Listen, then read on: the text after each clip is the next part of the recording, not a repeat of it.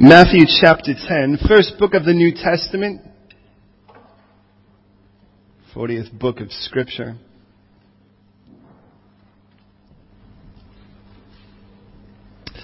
We pick it up this afternoon in verse 5.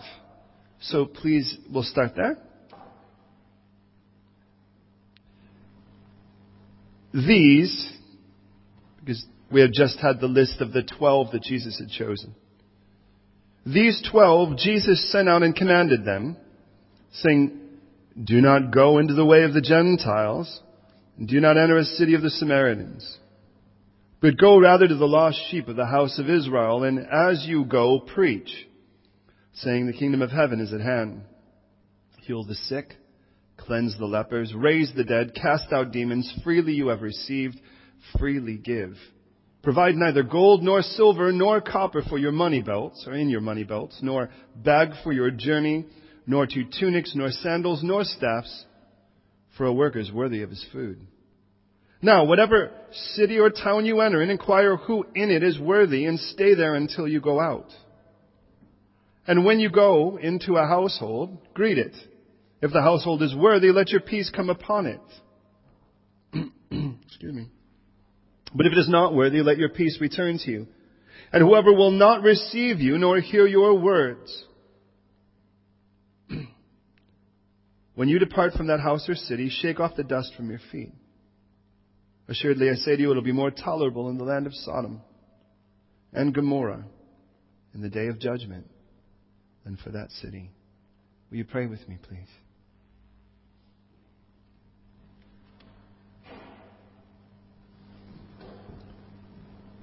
Lord, I know you have a word bespoke to each of us today. Something specifically ordained for each of us. And I pray for exactly that. God, that you would speak profoundly, personally, individually, where each of us desperately needs to hear it. God, speak fluent us today.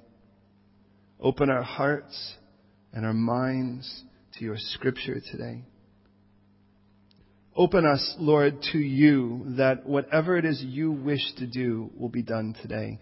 And Lord, defibrillate your church. Strike us in a manner, God, so true with your word that you would penetrate very soul and spirit. And that today we will encounter you in a way that is fresh and transforming. I pray for your word, Lord, to burst open and come alive before us. Color in the black and white, God. May we be captivated in your word in such a way, God, that not a second go beyond our attention. And Lord, that you would today revolutionize us. Start the revolution in our own hearts, I pray. God, immerse me in your spirit that you would be seen and come upon me, that you would do through me what I cannot humanly do. And now, God, speak to each of us. Overcome us today to do your work, we pray, to make us into the masterpieces you've foreordained us to be. In Jesus' name. Amen. I would say today, as I would any, please don't just believe me. Don't just assume it's true because I say so, or because anyone with a mic says so, or without a mic. Search the Scriptures. That's why you get that beautiful book in your laps, to challenge and to hold all things accountable. Now, it is common within the Jewish world for teachers to choose their students. Now, it starts with a pool. People volunteer, if you will. They volunteer for the purpose of being available. They kind of come, if you will, into general school and they learn. They learn basic principles of Judaism, if you will. And there are different schools. There are certainly ones that are much more harsh, like Shammai, and ones that are much more tame, if you will, or much more generous, if you will, like Hillel. Now, ultimately, what happens is those that would be known for their teaching. The best way to put it would be things like C.S. Lewis with the Torah programs. It's like there are teachers that what they do is they observe those pools of students, and as they observe them, they look for the ones that are the brightest, they're the most promising, and they choose from that then their students, their personal students. So there are, if you will, in a general school, and then they become, if you will, then honor students, or however you might want to put it. Now with those students though, that's one thing to go from being called and being chosen, but now it goes deeper than that because Jesus is not just making them students. They were students in verse 1. By verse 2 we read that they've become apostles. And that word, apostelos, apo meaning from, stelos means to send, simply means those sent out, if you will, ambassadors. And it is important to recognize what Jesus is doing here is very different from what Jesus tells us at the end of the book of Mark, for instance, in Mark 16, when he tells us to go into all the world and preach the gospel to every creature. Now, understand here, Jesus has, first of all, we're going to find some very basic points in our text, that Jesus has a very specific audience that he's sending these guys to. And that's going to be, by the way, one of the first things we're going to learn. And as he sends them to that specific audience, that audience is going to be those that are claiming to be God's people. That's always how this thing starts. As Jesus is chosen from a large, massive people that would be called his students, if you will. We know that because when you get to the Gospel of John, it tells us when Jesus speaks of eating his flesh and drinking of his blood, that we read many walk away and no longer follow him. By the way, for what it's worth, the verse is John 6:66. So it'll be an easy verse to remember. They say this is a hard or skleros, hard teaching. Who can follow it? And they walk away.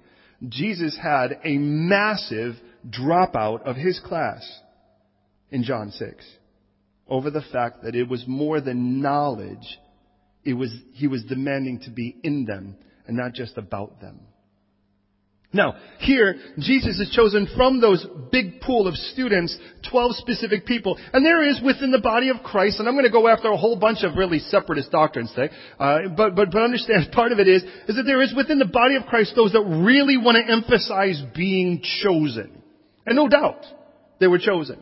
They came from a pool of available people, but they were clearly chosen. But it is important to note that Jesus said, didn't I choose you? And yet one of you is a devil. So just to say you're chosen, be a little careful here because Jesus chose Judas. Here, Jesus is choosing them and they're sending them out 2 by 2.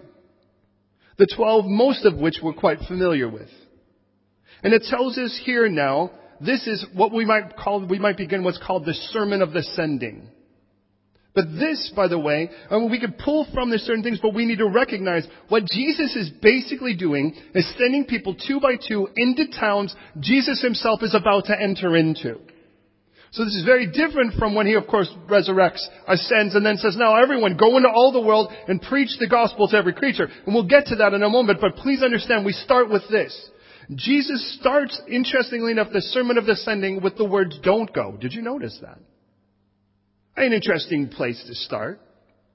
It tells us again in verse 5 that the 12 Jesus sent out and commanded them, saying, do not go into the way of the Gentiles, and do not enter into the city of the Samaritans, but rather go to the lost sheep of the house of Israel. Contextually, at the end of chapter 9, Jesus looks at the massive crowd of people and he sees them as sheep without a shepherd. They're scattered, they're flung, they are strewn out. If you will, they're falling apart.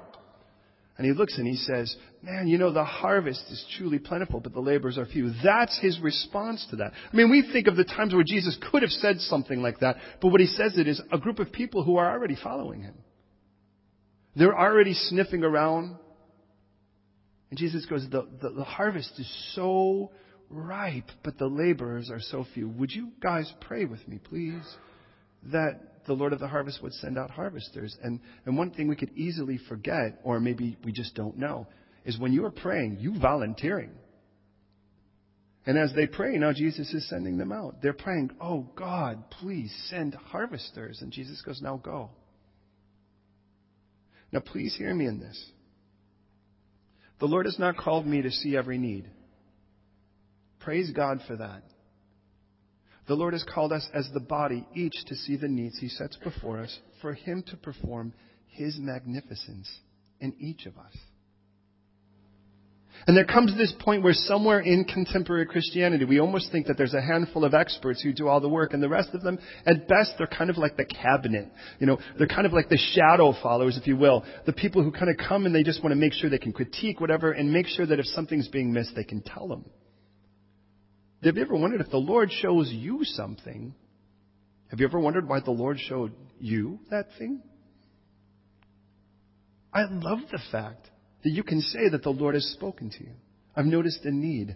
There's a part of my heart that is being yanked on. The strings of my heart are being pulled because of this thing. Well, clearly the Lord's showing you because He wants you to be an agent of change in that situation. Here these guys are praying. And as these guys are praying, He sends them out and He says, now look it. God has a specific audience for you. And that's clear from the text. Here He's saying, now look it, you can go to the Gentiles and you can go to the Samaritans. Now, without developing too much of who that is, in the simplest sense, that's everybody who's not clearly 100% Jewish. But understand, the Bible makes clear that they first were the ones to be reached. Now that is in no way to abrogate or to overlook or neglect the rest of the world. As a matter of fact, God had ordained, according to the book of Isaiah, for the nation Israel to be the light to the Gentiles. That's everybody who isn't Jewish, which more than likely is everyone in this room or most of everyone in this room. And He's called them to be the light so that they would call on the name of the Lord and find salvation. That was their intent. Now please hear me as we start this. Jesus starts by saying, look it, I have a specific group of people and I don't want you to get distracted from the place I'm calling you to. And what we're going to find is throughout Scripture, there are different people with different burdens that often find themselves in the wrong place. We can see that with Paul often. The person from the book of Acts that you find, who writes, by the way, if you will, 13 of the letters in the New Testament. This is a guy who, by the way, has a broken heart for the Jewish people, but he's called to the Gentile. He would have loved this particular command. Now, there are others, and then you think, and probably one of the reasons is that the guy that's clearly called to the Jewish people was Peter. And when you look at this guy that has terminal athlete's mouth, if you will, you get the idea here that you could see Paul going, I could do that so much better. And God's like, yeah, you could think you could do it better, but I do it better than both of you. And I use people in their weakness to show my glory. Now in this situation, He starts to send them on, and understand this is exactly what He tells us. 1 Peter 4:7 tells us it's time for judgment to begin at the house of God. And understand, Jesus is going to start a revival. But please hear me, you can't start a revival where there's never been a vival. And vive means life. You can't bring life back to something that's never had life. The church are the only people that can be revived. Everybody else needs to be vived. And if God wants to start a revival, where do you think He's going to start it? He's going to start it with His people. God wants to change London, but God doesn't want to change London first by just having the lost transform and then come into a church and then find themselves in this gooey, nasty mess of what the church is today. What God wants first is for His people to turn their hearts to Him. Didn't God say in 2 Chronicles 7:14, where it says, if my people who are called by my name would humble themselves and pray, turn from their wicked ways and seek my face, that I will hear from heaven, I will turn, I will forgive their sins, and I will heal their land. God says, it didn't say, if the wicked would stop being wicked. If we could legislate people into niceness. If we could turn the unsaved people into less unsaved. If we could turn nasty people into less nasty. If we could just clean up the airwaves and make sure that everything you listen to and watch is basically accredited by a moral majority, then we'll be okay. That's not what God says. He says, if my people... The reason why a nation is in a mess is not because sinners are sinning. That shouldn't surprise us. It's in the name. The problem is that God's people are not willing to be God's people. That's where the problem is. And understand, the nation becomes a mess. And the world becomes a mess because God's people are not available for deployment like God wants them to be. And that's where it has to start. So what God does here, and I remind you, Jesus is stepping into a world steeped in religious culture that is all about their own enterprise and not about reaching the world and helping and showing mercy and grace, but instead about making sure their empire is established and protected. And Jesus steps right in the middle of that. And He could have just set the whole thing on fire. But instead He says, go to them first. Because that's where my heart is. Let's get them going. Because if we can get them going, we've got an army. And it would be so much better for the army to happen than for an individual here and there. In Ezekiel 22 verse 30 it says, God speaking, by the way, as He sees the lack of justice and the lack of mercy and the apathy of His own people, He says, so I sought for a man among them who would make a wall who would stand in the gap before me on behalf of the land, that I should not destroy it. But I found none. Imagine, in all of Israel. It doesn't say I couldn't find a good church. It doesn't say I couldn't find a healthy denomination. He says, I looked for every individual. I could not find one person.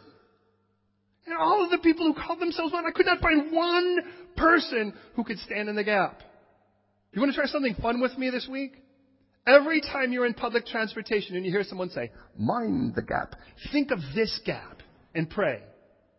That place where we're like, oh God, there is a gap between a sinful world and a God who loves them. And that is the iniquity, because God says in Isaiah 59, your iniquities have separated you from me.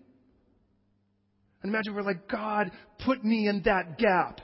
Somebody that was willing to intercede, that would say, God, please save these people.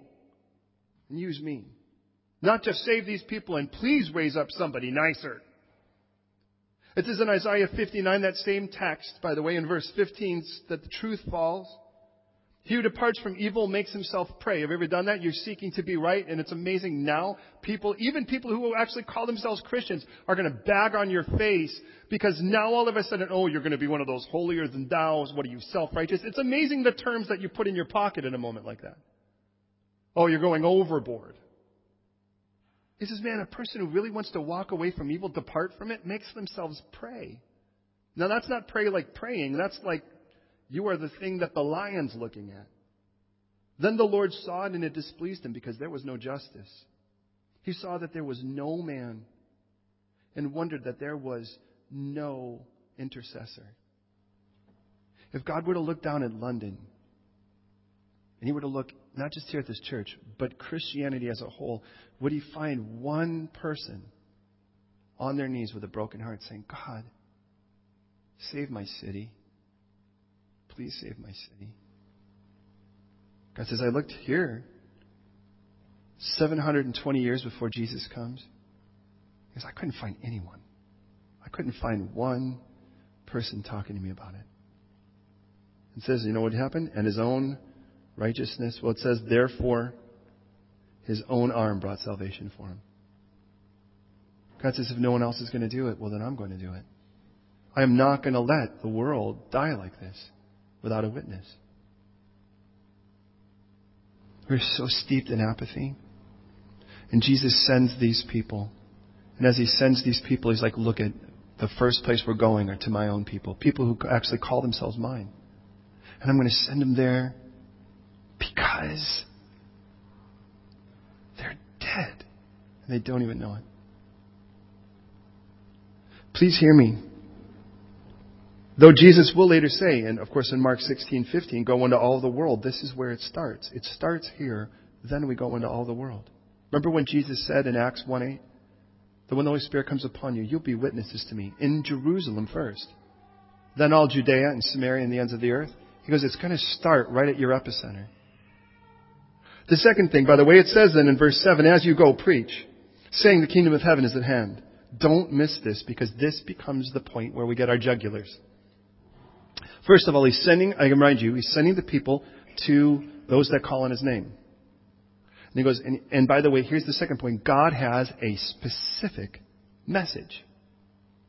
It isn't, as you go, defend it. As you go, answer everyone's question.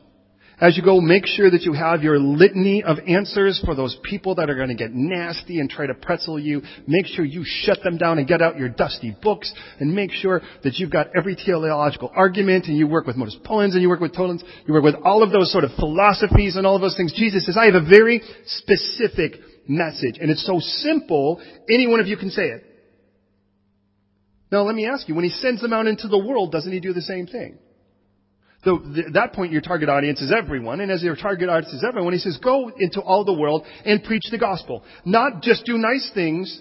Not just kind of do really good things and like play that really goofy Francis of Assisi statement or whatever. You know, preach the gospel. If necessary, use words. It's necessary. Use words.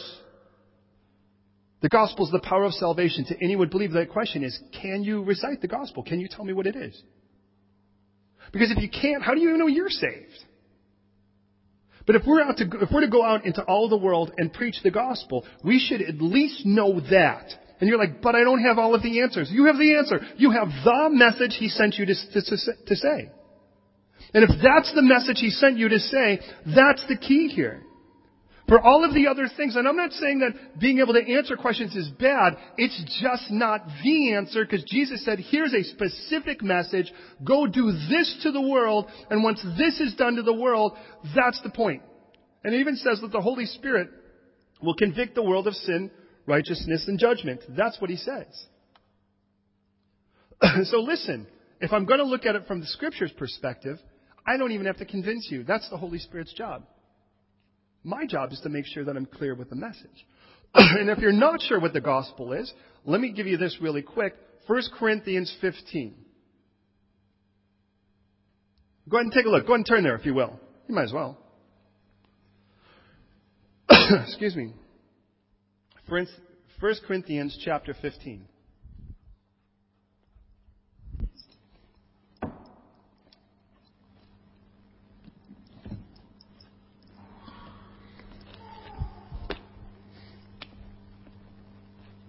In 1 Corinthians chapter 15, Paul is defending the issue of the resurrection, by the way. Because there were a group of people calling themselves Christians that actually said they didn't believe in the resurrection. Paul says, do you realize how goofy you look for that? He says, if you don't believe in the resurrection, you're still dead in your sins. Exactly what kind of Christian are you? You're at best a Christian zombie? So it says this in 1 Corinthians chapter 15, verse 3. For I delivered to you first of all that which also I received, that 1, Christ died for our sins according to Scripture. 2, that He was buried. 3, that He rose again on the third day according to Scriptures. And then it says, and then He was seen by Cephas, that's Peter, and the 12. He was seen by over 500 people at once, of whom the greater part of the present remain to the present, but some have fallen asleep. So here's the simplest thing. It's a 4-step. 1, Jesus died for your sins according to Scripture. 2, He was buried. 3, He rose again on the third day according to Scripture. And 4, He was seen by a lot of people. Did you get that? Was that difficult? But you're like, but if I say that to someone, they're going to think I'm goofy. They probably, if you believe in Jesus, they probably already do think you're goofy. Are you aware of that yet?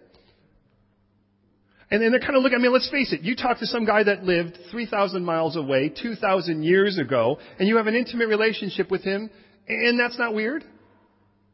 And then He's going to come, and if you're a guy, you really love him, but you're kind of not that way, but you really love him, and he really loves you, and one day He's going to come and suck you into the sky and take you home to be with Him. That doesn't sound weird.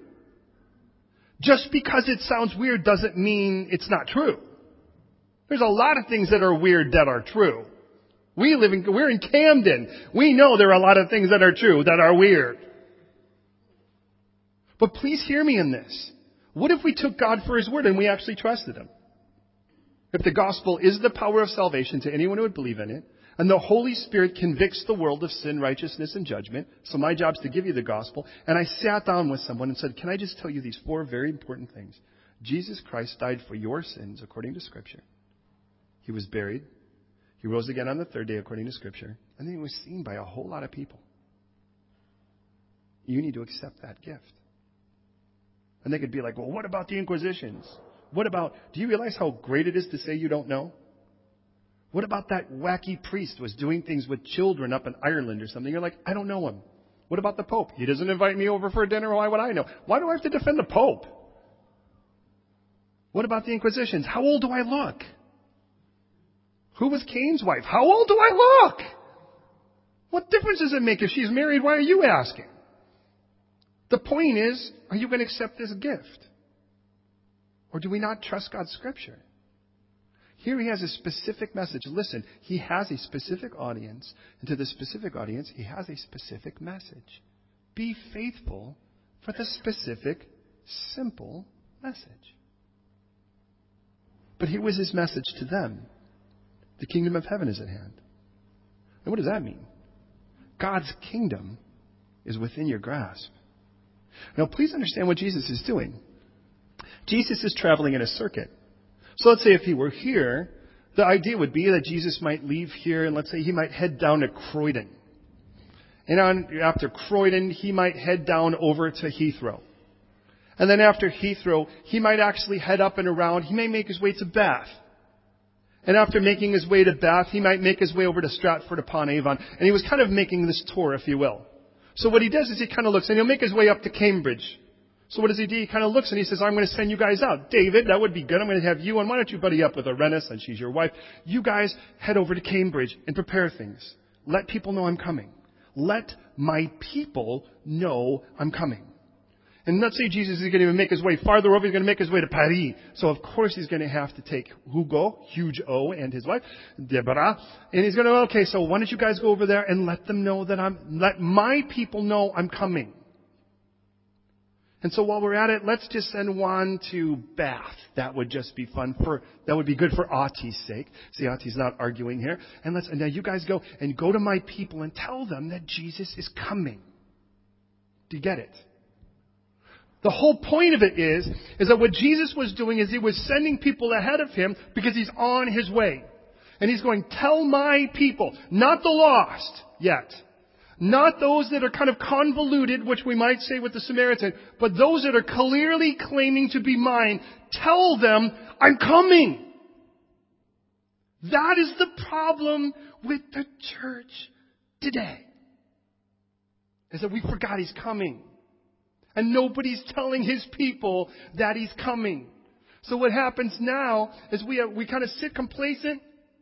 That's actually on. We sit complacent, and we're just kind of like, oh, well, let's kind of sit and have our little kumbaya moments, and maybe we'll watch something, and we'll have a couple beers, and we'll be kind of cool about it, and in the end of it all, we'll talk about how cool Spurgeon was or something, and then in the end of it all, we have no concept that the Lord is on his way. And what happens when we don't think about that? Well, let's say it this way. Toomey and Lauren somehow are out dancing.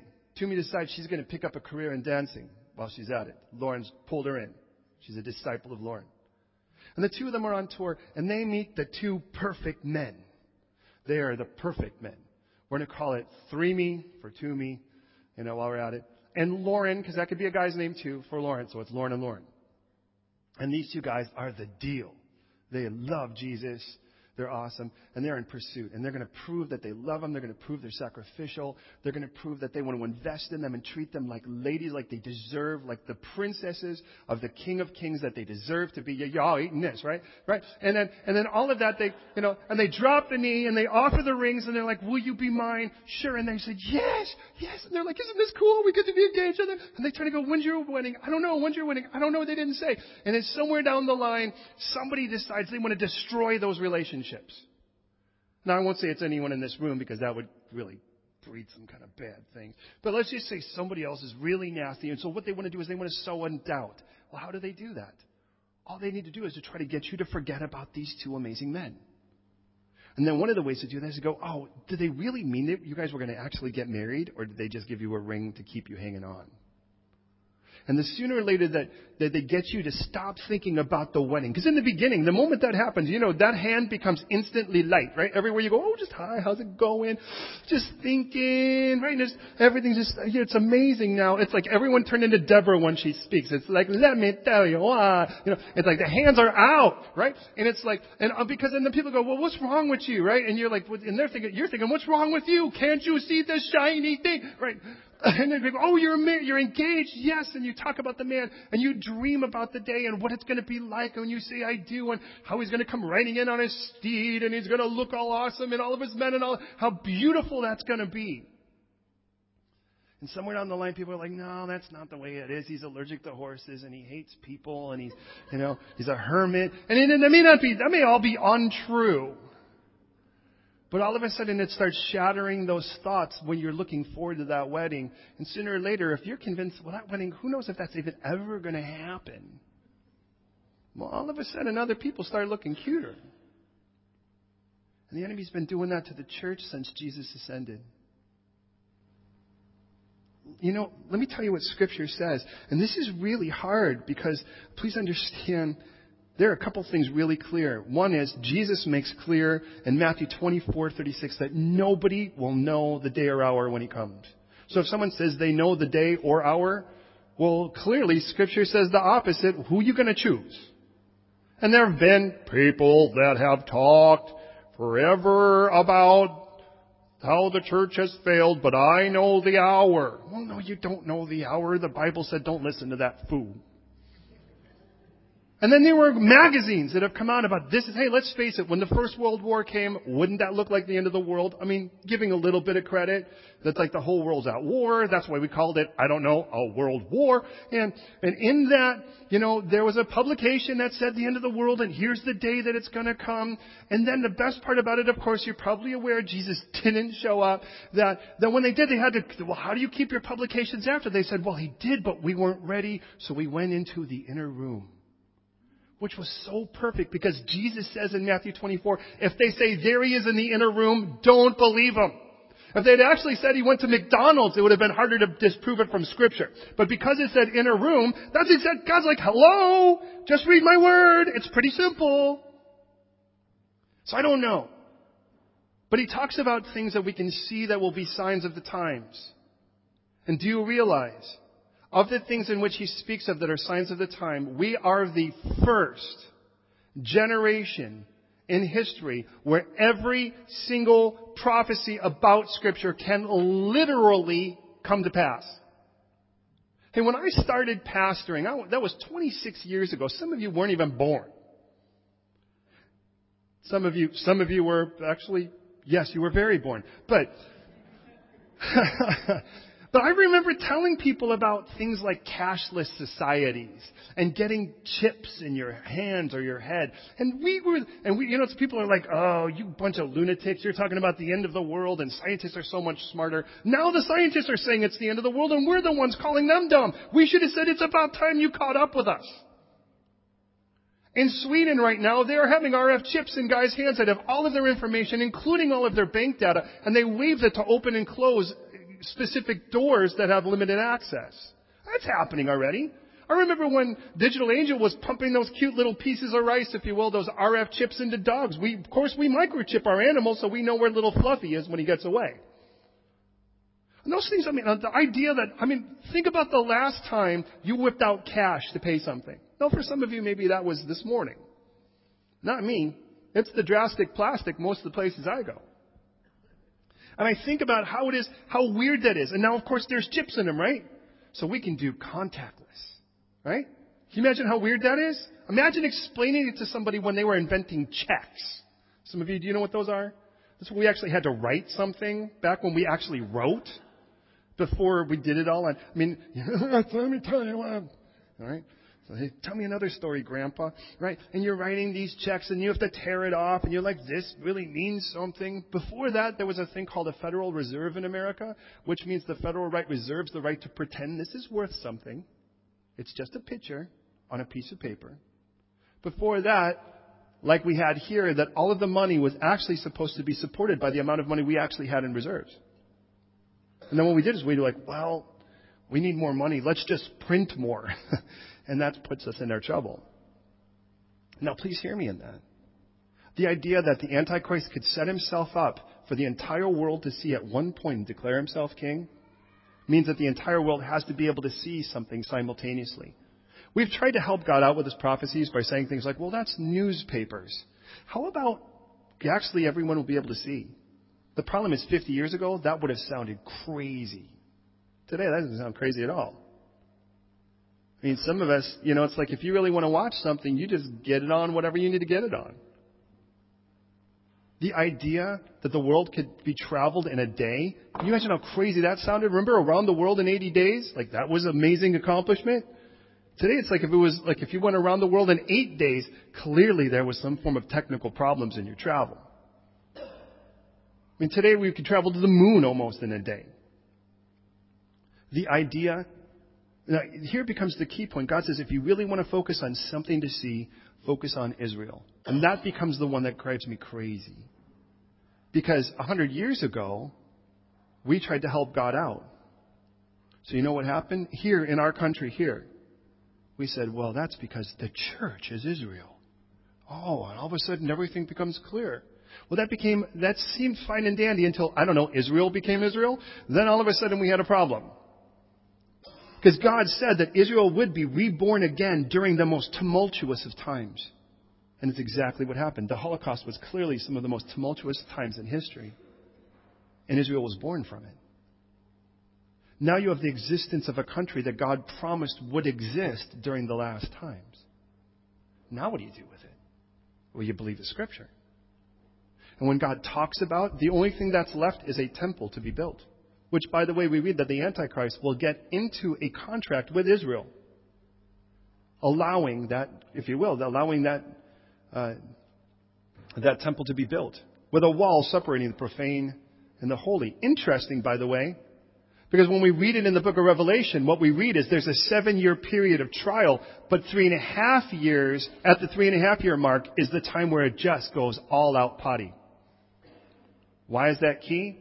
Because some of you have been with me to the Temple Institute.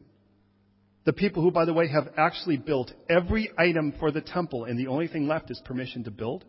They have every piece of furniture, including, by the way, 75 pounds of pure gold, well, so they say, that was built into a menorah. It happens to be wrapped around brass, which somehow they technically call nothing. However, if I hit them in the head with brass, I guarantee you they would not think it was nothing. Anyways, but with that, they have every piece of furniture ready and they're waiting for permission to build.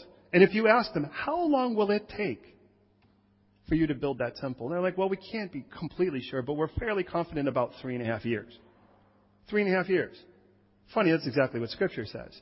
3.5 years it'll be built. He'll stand up to be declared the only thing worshipable. And all hell will break loose. That's what Scripture says. I'm not making this up. And it gets wilder because in the midst of all of these things, we have to have, a world tribune, which means a world court. Oh yeah, we have that. We have to have a world police. Oh yeah, we have that. That's called Interpol with the world court. We have to have some form of united European Union, for which then will be a head over which. Oh yeah, we have that too.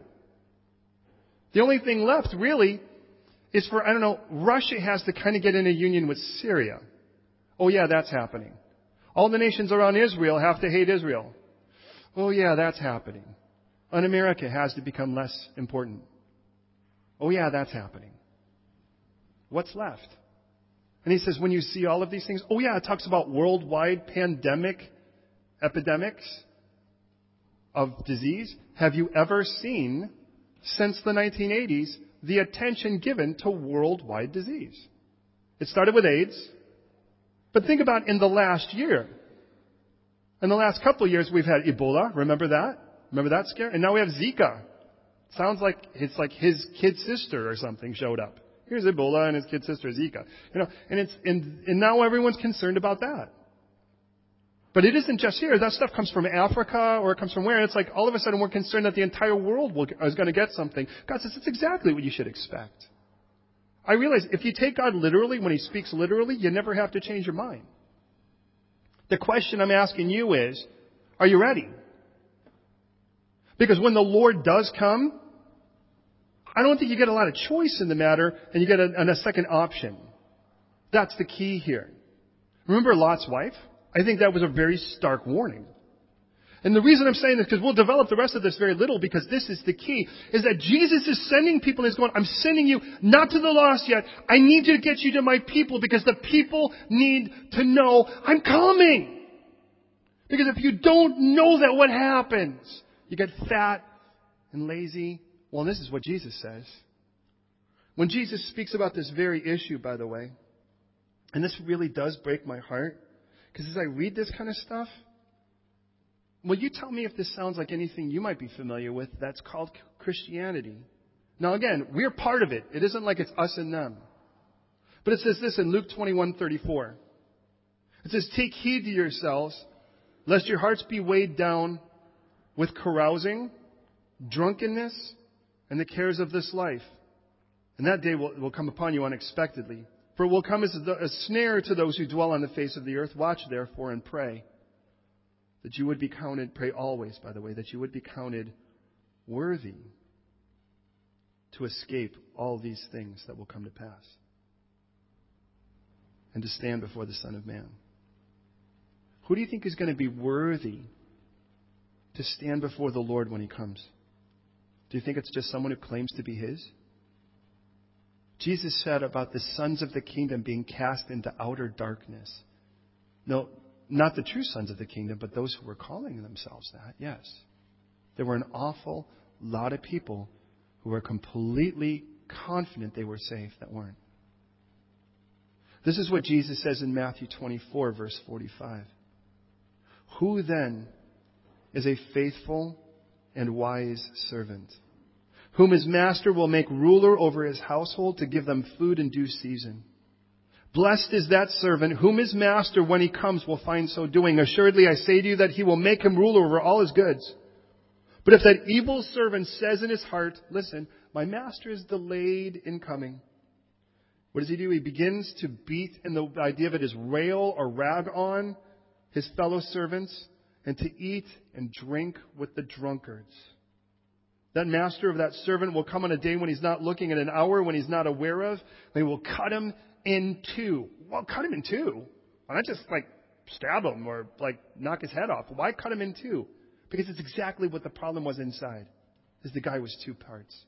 The part that played church and the part that lived the rest of the life with nothing really to do about Jesus other than a get out of hell free card, life insurance, if you will. And it says, his portion with the hypocrites, which I remind you was just actors. And that doesn't mean if you're an actor, God's sending you to hell. The acting about Jesus. And there will be weeping and gnashing of teeth. Now, I read this, and I've read this so many times that it kind of has lost its impact. But let me ask you, if I could be honest, has there ever been anything you've experienced where you've ever gnashed your teeth? I mean, pain that severe, emotional or physical, that has hurt so bad that when it was even slightly relieved, your jaw hurt and your teeth hurt from gnashing your teeth? Have you ever experienced the kind of pain where you've wailed? A few years ago, we had a horrible experience happen in our fellowship where a beautiful young lady was up in Ireland and an empty trailer swung off, hitting the side of the car where she was and killing her instantly. I remember that very well. I remember getting a call from Wananati. And I'll never forget the sound I heard on the phone. It was wailing.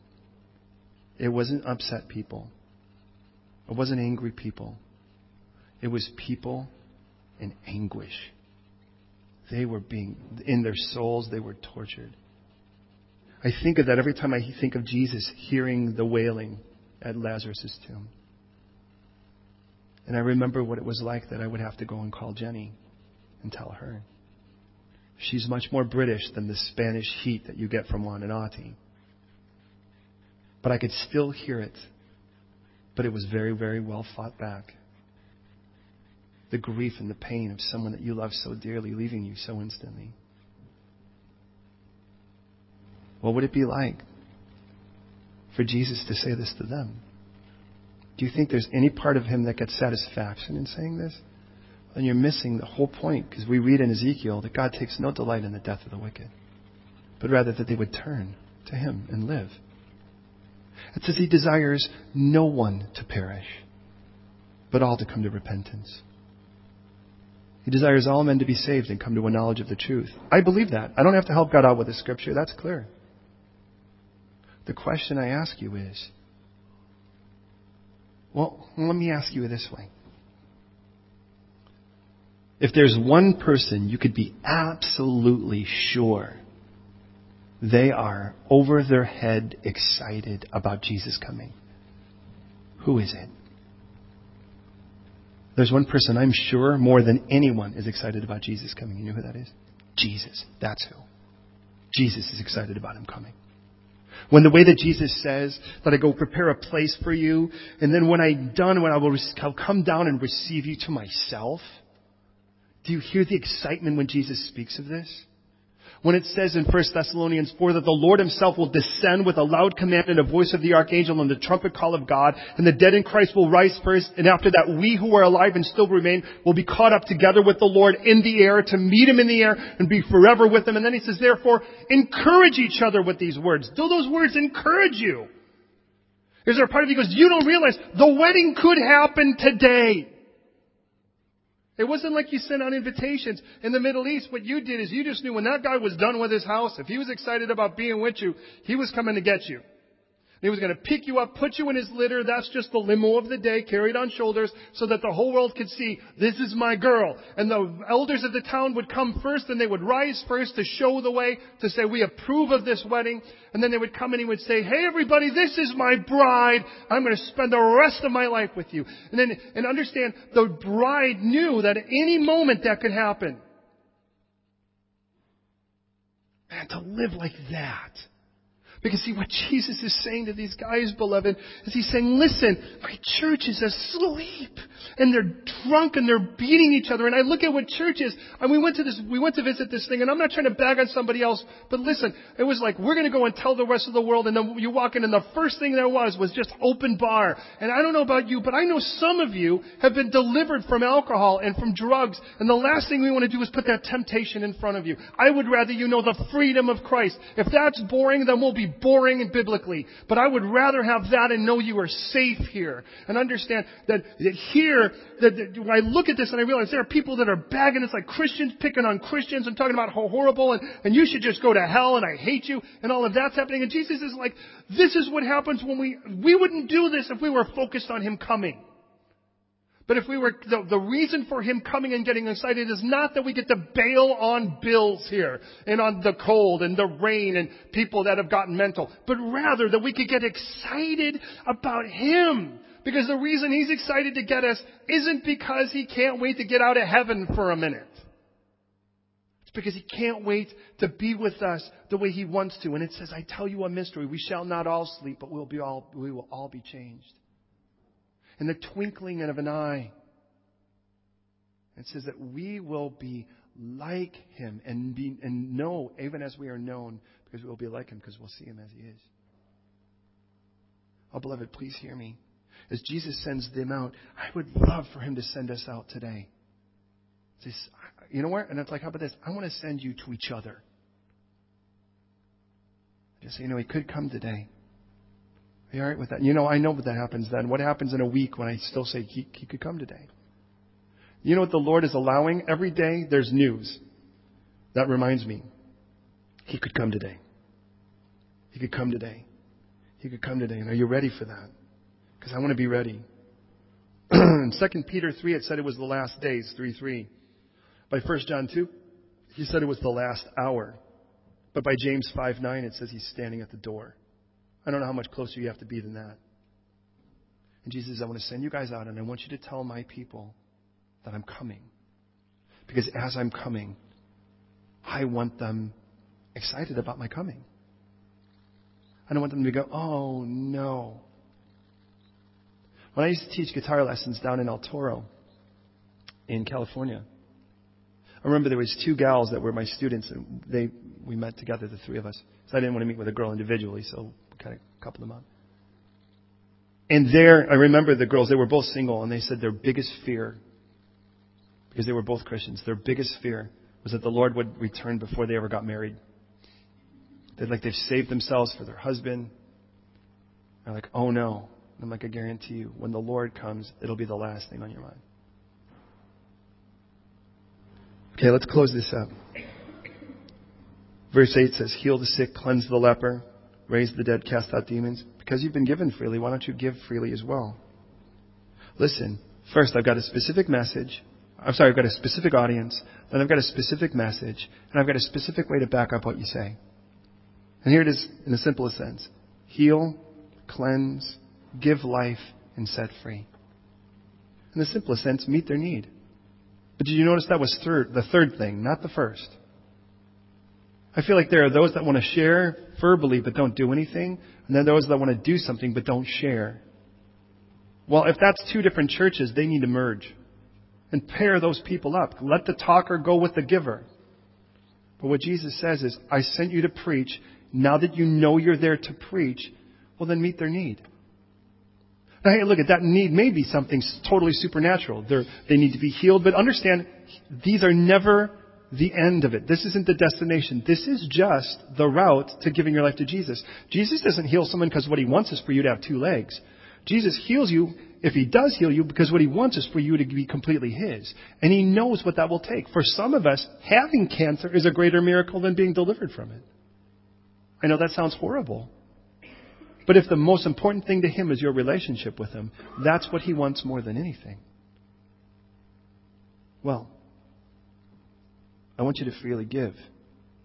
Because I'm giving to you freely. Don't be so freaked out about it. Trust me to back you up. You bring the message, and I'll bring the backup. Verse 9, provide neither gold, silver, copper. By the way, did you notice he devalues? He goes from gold, don't bring gold. You're like, well, I won't bring gold. I'll just bring silver. He's like, don't bring silver. Well, then I'll bring a lot of copper. Don't even bring copper. Don't even bring your pennies. Well, that's weird. Don't you think I'd want to come prepared? He's like, you know what? Listen. Let me meet your needs. I remind you, you're being sent to God's people here. You're not being sent to the lost. Let me meet your needs. You know the great part about it? He says, often the way I'm going to meet your needs is through other people. That's one of the greatest blessings when you get to be a blessing by meeting someone else's need because they're serving the Lord. The scriptures make clear, by the way, in 1 Corinthians, that the Lord has commanded that those who preach the gospel should live from it.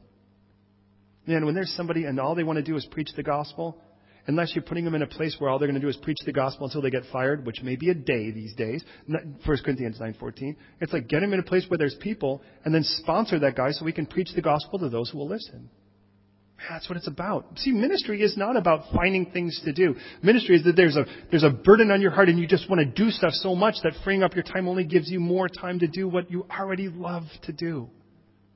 When you see people and they're like, I feel like I'm called to ministry, but they have to keep inventing things to do, it sounds to me like they kind of should be doing something else and maybe this on the side.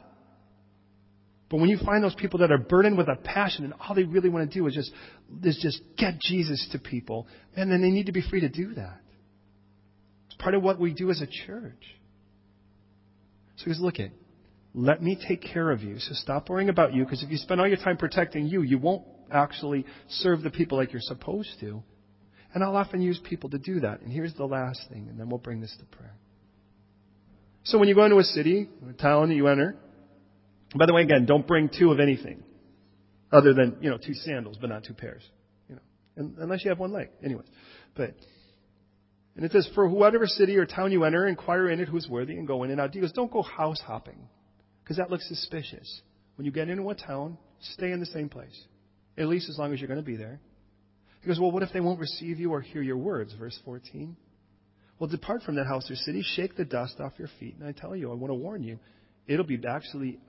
I'll actually have a more favorable view of Sodom and Gomorrah. And of course, if you read the book of Genesis, you realize there's no real favorable view of that.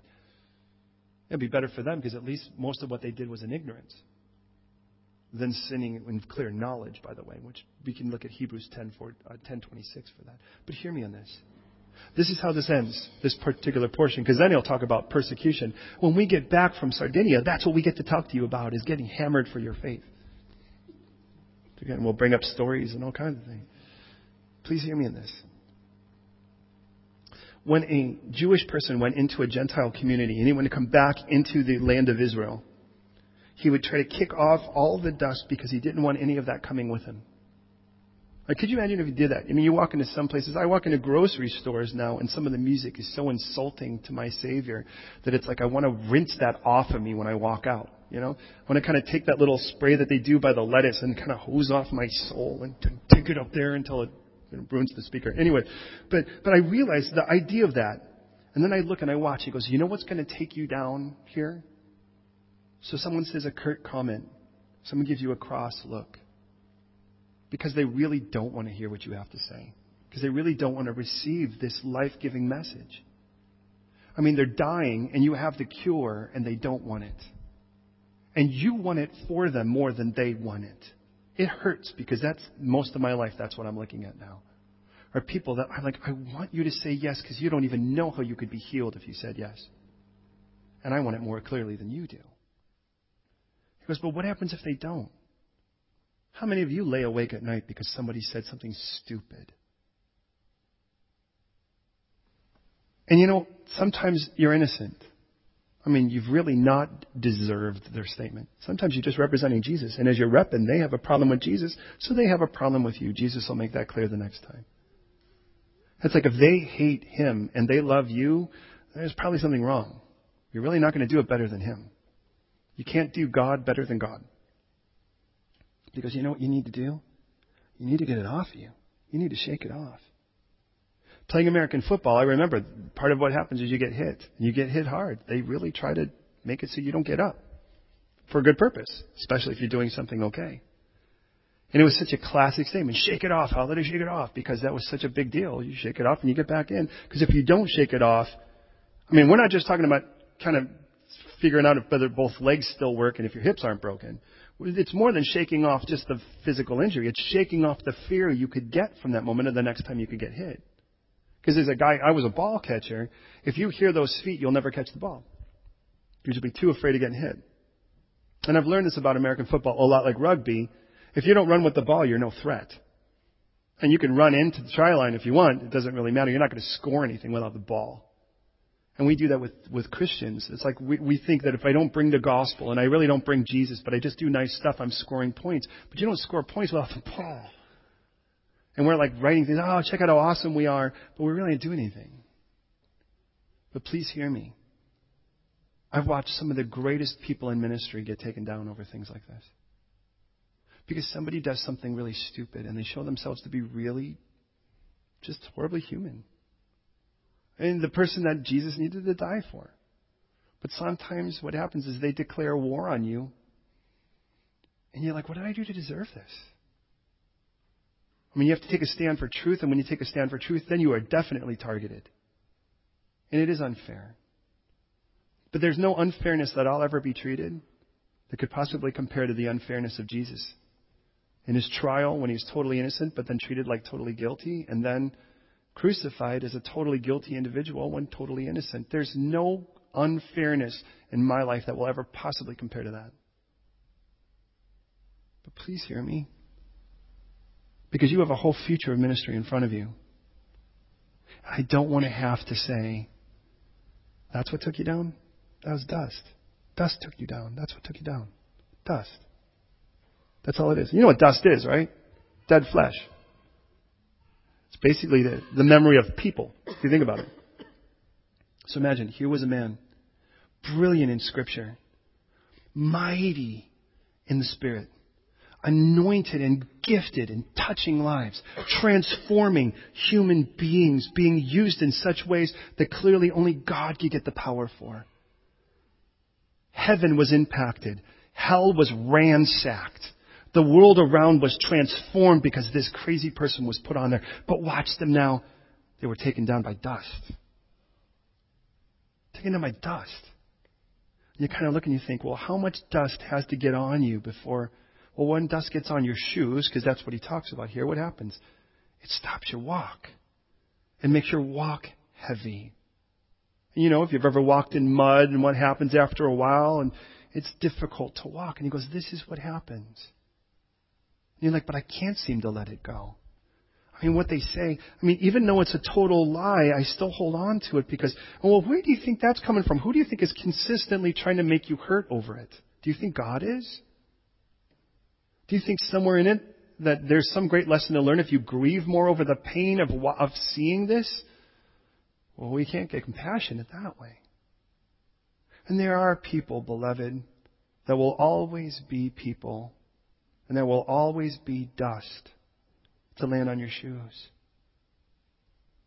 But it's amazing because if Gina were to go and share Jesus with 25 people and 24 of them gave their life to him and they were transformed, but the last one got totally mental on her, that's probably the one she might remember tonight when she goes to sleep.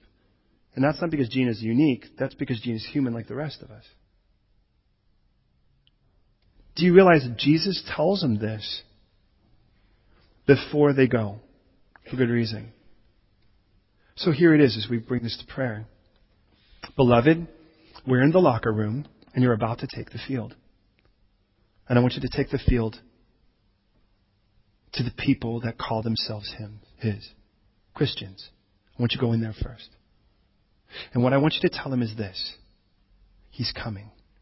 My Jesus is coming. Get your heart ready.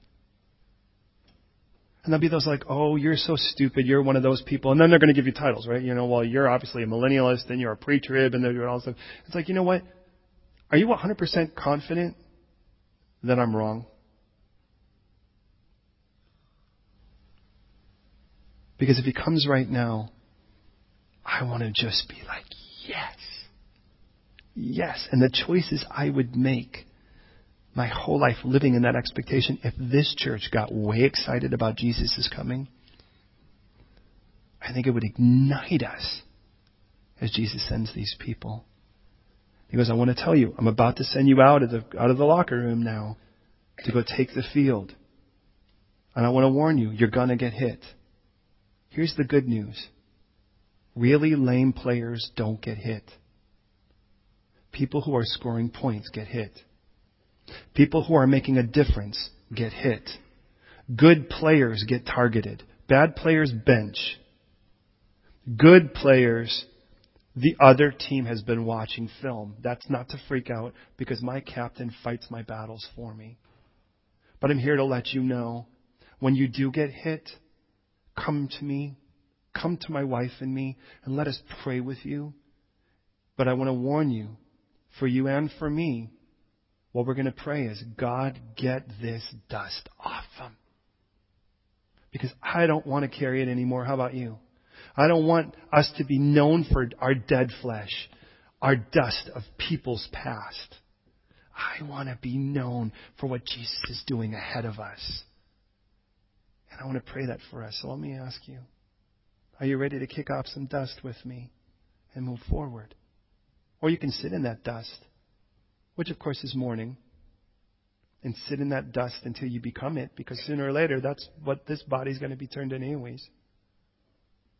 But I would so love today for us to be out there and say, He's coming. Do you know that in your own heart? I do.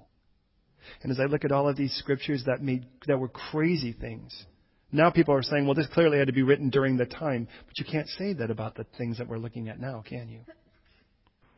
God bless you. Have you accepted this gift of Jesus Christ? I remind you, we're all sinners. And Jesus Christ died for your sins according to Scripture. It had been promised for over 1,000 years. Have you said yes to Him? He was buried, just like human beings are buried. And He rose again on the third day, just like Scripture promised for over 1,000 years. To be not only the Savior, but the Lord of your life. Have you said yes to Him? And He was seen by a lot of people. And if you say yes to Him, you're going to watch Him do crazy cool things in your life. But that's the choice you need to make. Have you said yes to Him? If you had said yes to Him, it's time to know He is raising up a church to touch the world. But first, it's His own. And He's coming. And the time is short. If He's at the door, I don't know how much time we have left. But if that time is now, I want to be ready. Will you pray with me? Lord, I thank You so much for this beautiful text. I thank You for the challenges You've set before us, Lord. And I know, Lord, I'm going to miss this church next week. But I'm so thankful for Daniel. And Lord, who knows? Maybe You'll come back before that and we'll just have church service with You. You're certainly going to do it better than I would. And Lord, I just pray that none of us would be taken. You tell us it comes like a thief in the night to those who aren't watching. But to the servant who's watching, You would actually make them, if You will, servant overall. Which tells me that there are going to be those who are going to think they're going to make it in and they aren't. There are going to be those who may just make it, as we read, as if narrowly escaping the flames. And then there are those who will be honored. And then, Lord, I don't want to live this lame, goofy life and then assume You're going to say, well done, good and faithful servant, when I haven't done any serving. And I haven't been good or faithful. But You tell us that a good and faithful servant is one who is watchful. Who is watchful like a child who loves her father that can't wait for him to get home. Who looks out the door for the car to pull in. God, I want that. And though I won't see the card pulling, what I will see are these events you make clear throughout Scripture. These events that you say, these are just, if you will, headlights coming on the street. We see that with the wars and the rumors of wars and the epidemics. We see that with the tribulation of times and with the economic crises we're finding, with the disimportance and the devaluing of America and with the uniting of the European Empire. With Russia getting into contract, if you will, with Syria. And with Israel becoming a nation again. And with the world ganging up on them. Not that they're angels. But they are clearly in need of you. Just like we are. And I pray that you would defibrillate. Grab those jumpers today and baboosh! And just set our hearts and give us that pulse again for your coming. And today, Lord, I pray that we would be people that say, yes, Jesus, yes. And here in this room, if you've never said yes to Jesus, I want to give you a chance to say yes today. Not out of threat, but out of joy. Because Jesus doesn't come just to inflict punishment on the world. He comes to receive His own to Himself. And I want to be sure that you know that you're His. And to think that these things were written 2,000 years ago, before there was anything that looked like money like the way we see it today. Before there was anything that could have been wireless. Before there was ever a possibility of seeing globally at one time. All of that's happened within the last 50 years. And so God, I pray right now that you convict hearts as you promised by your Holy Spirit. And if there's anyone in this room who isn't sure if you've said yes to Jesus, I'm going to pray a prayer and I ask you to listen. Listen carefully. And at the end, if you agree, I ask you to say amen. And what you're saying is, I agree. Let those words be my words. That's my prayer. Now I take claim to it. And here it is. God, just like you said, I'm a sinner. As all men are a sinner, I'm a sinner. But you've made clear you died for sinners like me to pay my price, that all my punishment could be inflicted upon you. And as you died and were buried, my guilt was buried with you. And just as Scripture promised, you rose again on the third day to give me new life, where you are the risen Lord. And I pray today that as I say yes to your lordship in my life, your payment for my guilt, and your lordship over my new life, that you make me a person excited about your return, and you get me hungry to see you face to face. So here I am, I'm yours. I surrender to you now. In Jesus, in your name. If you agree with that prayer, I ask you to say, Amen. So Lord, you've heard our prayers today. And I pray today that as we prepare to take the field, use us, Lord, I pray. Use us in magnificent ways to inspire your people to the excitement and the encouragement that comes at knowing you're coming, and you're coming could be any moment. In Jesus' name. Amen.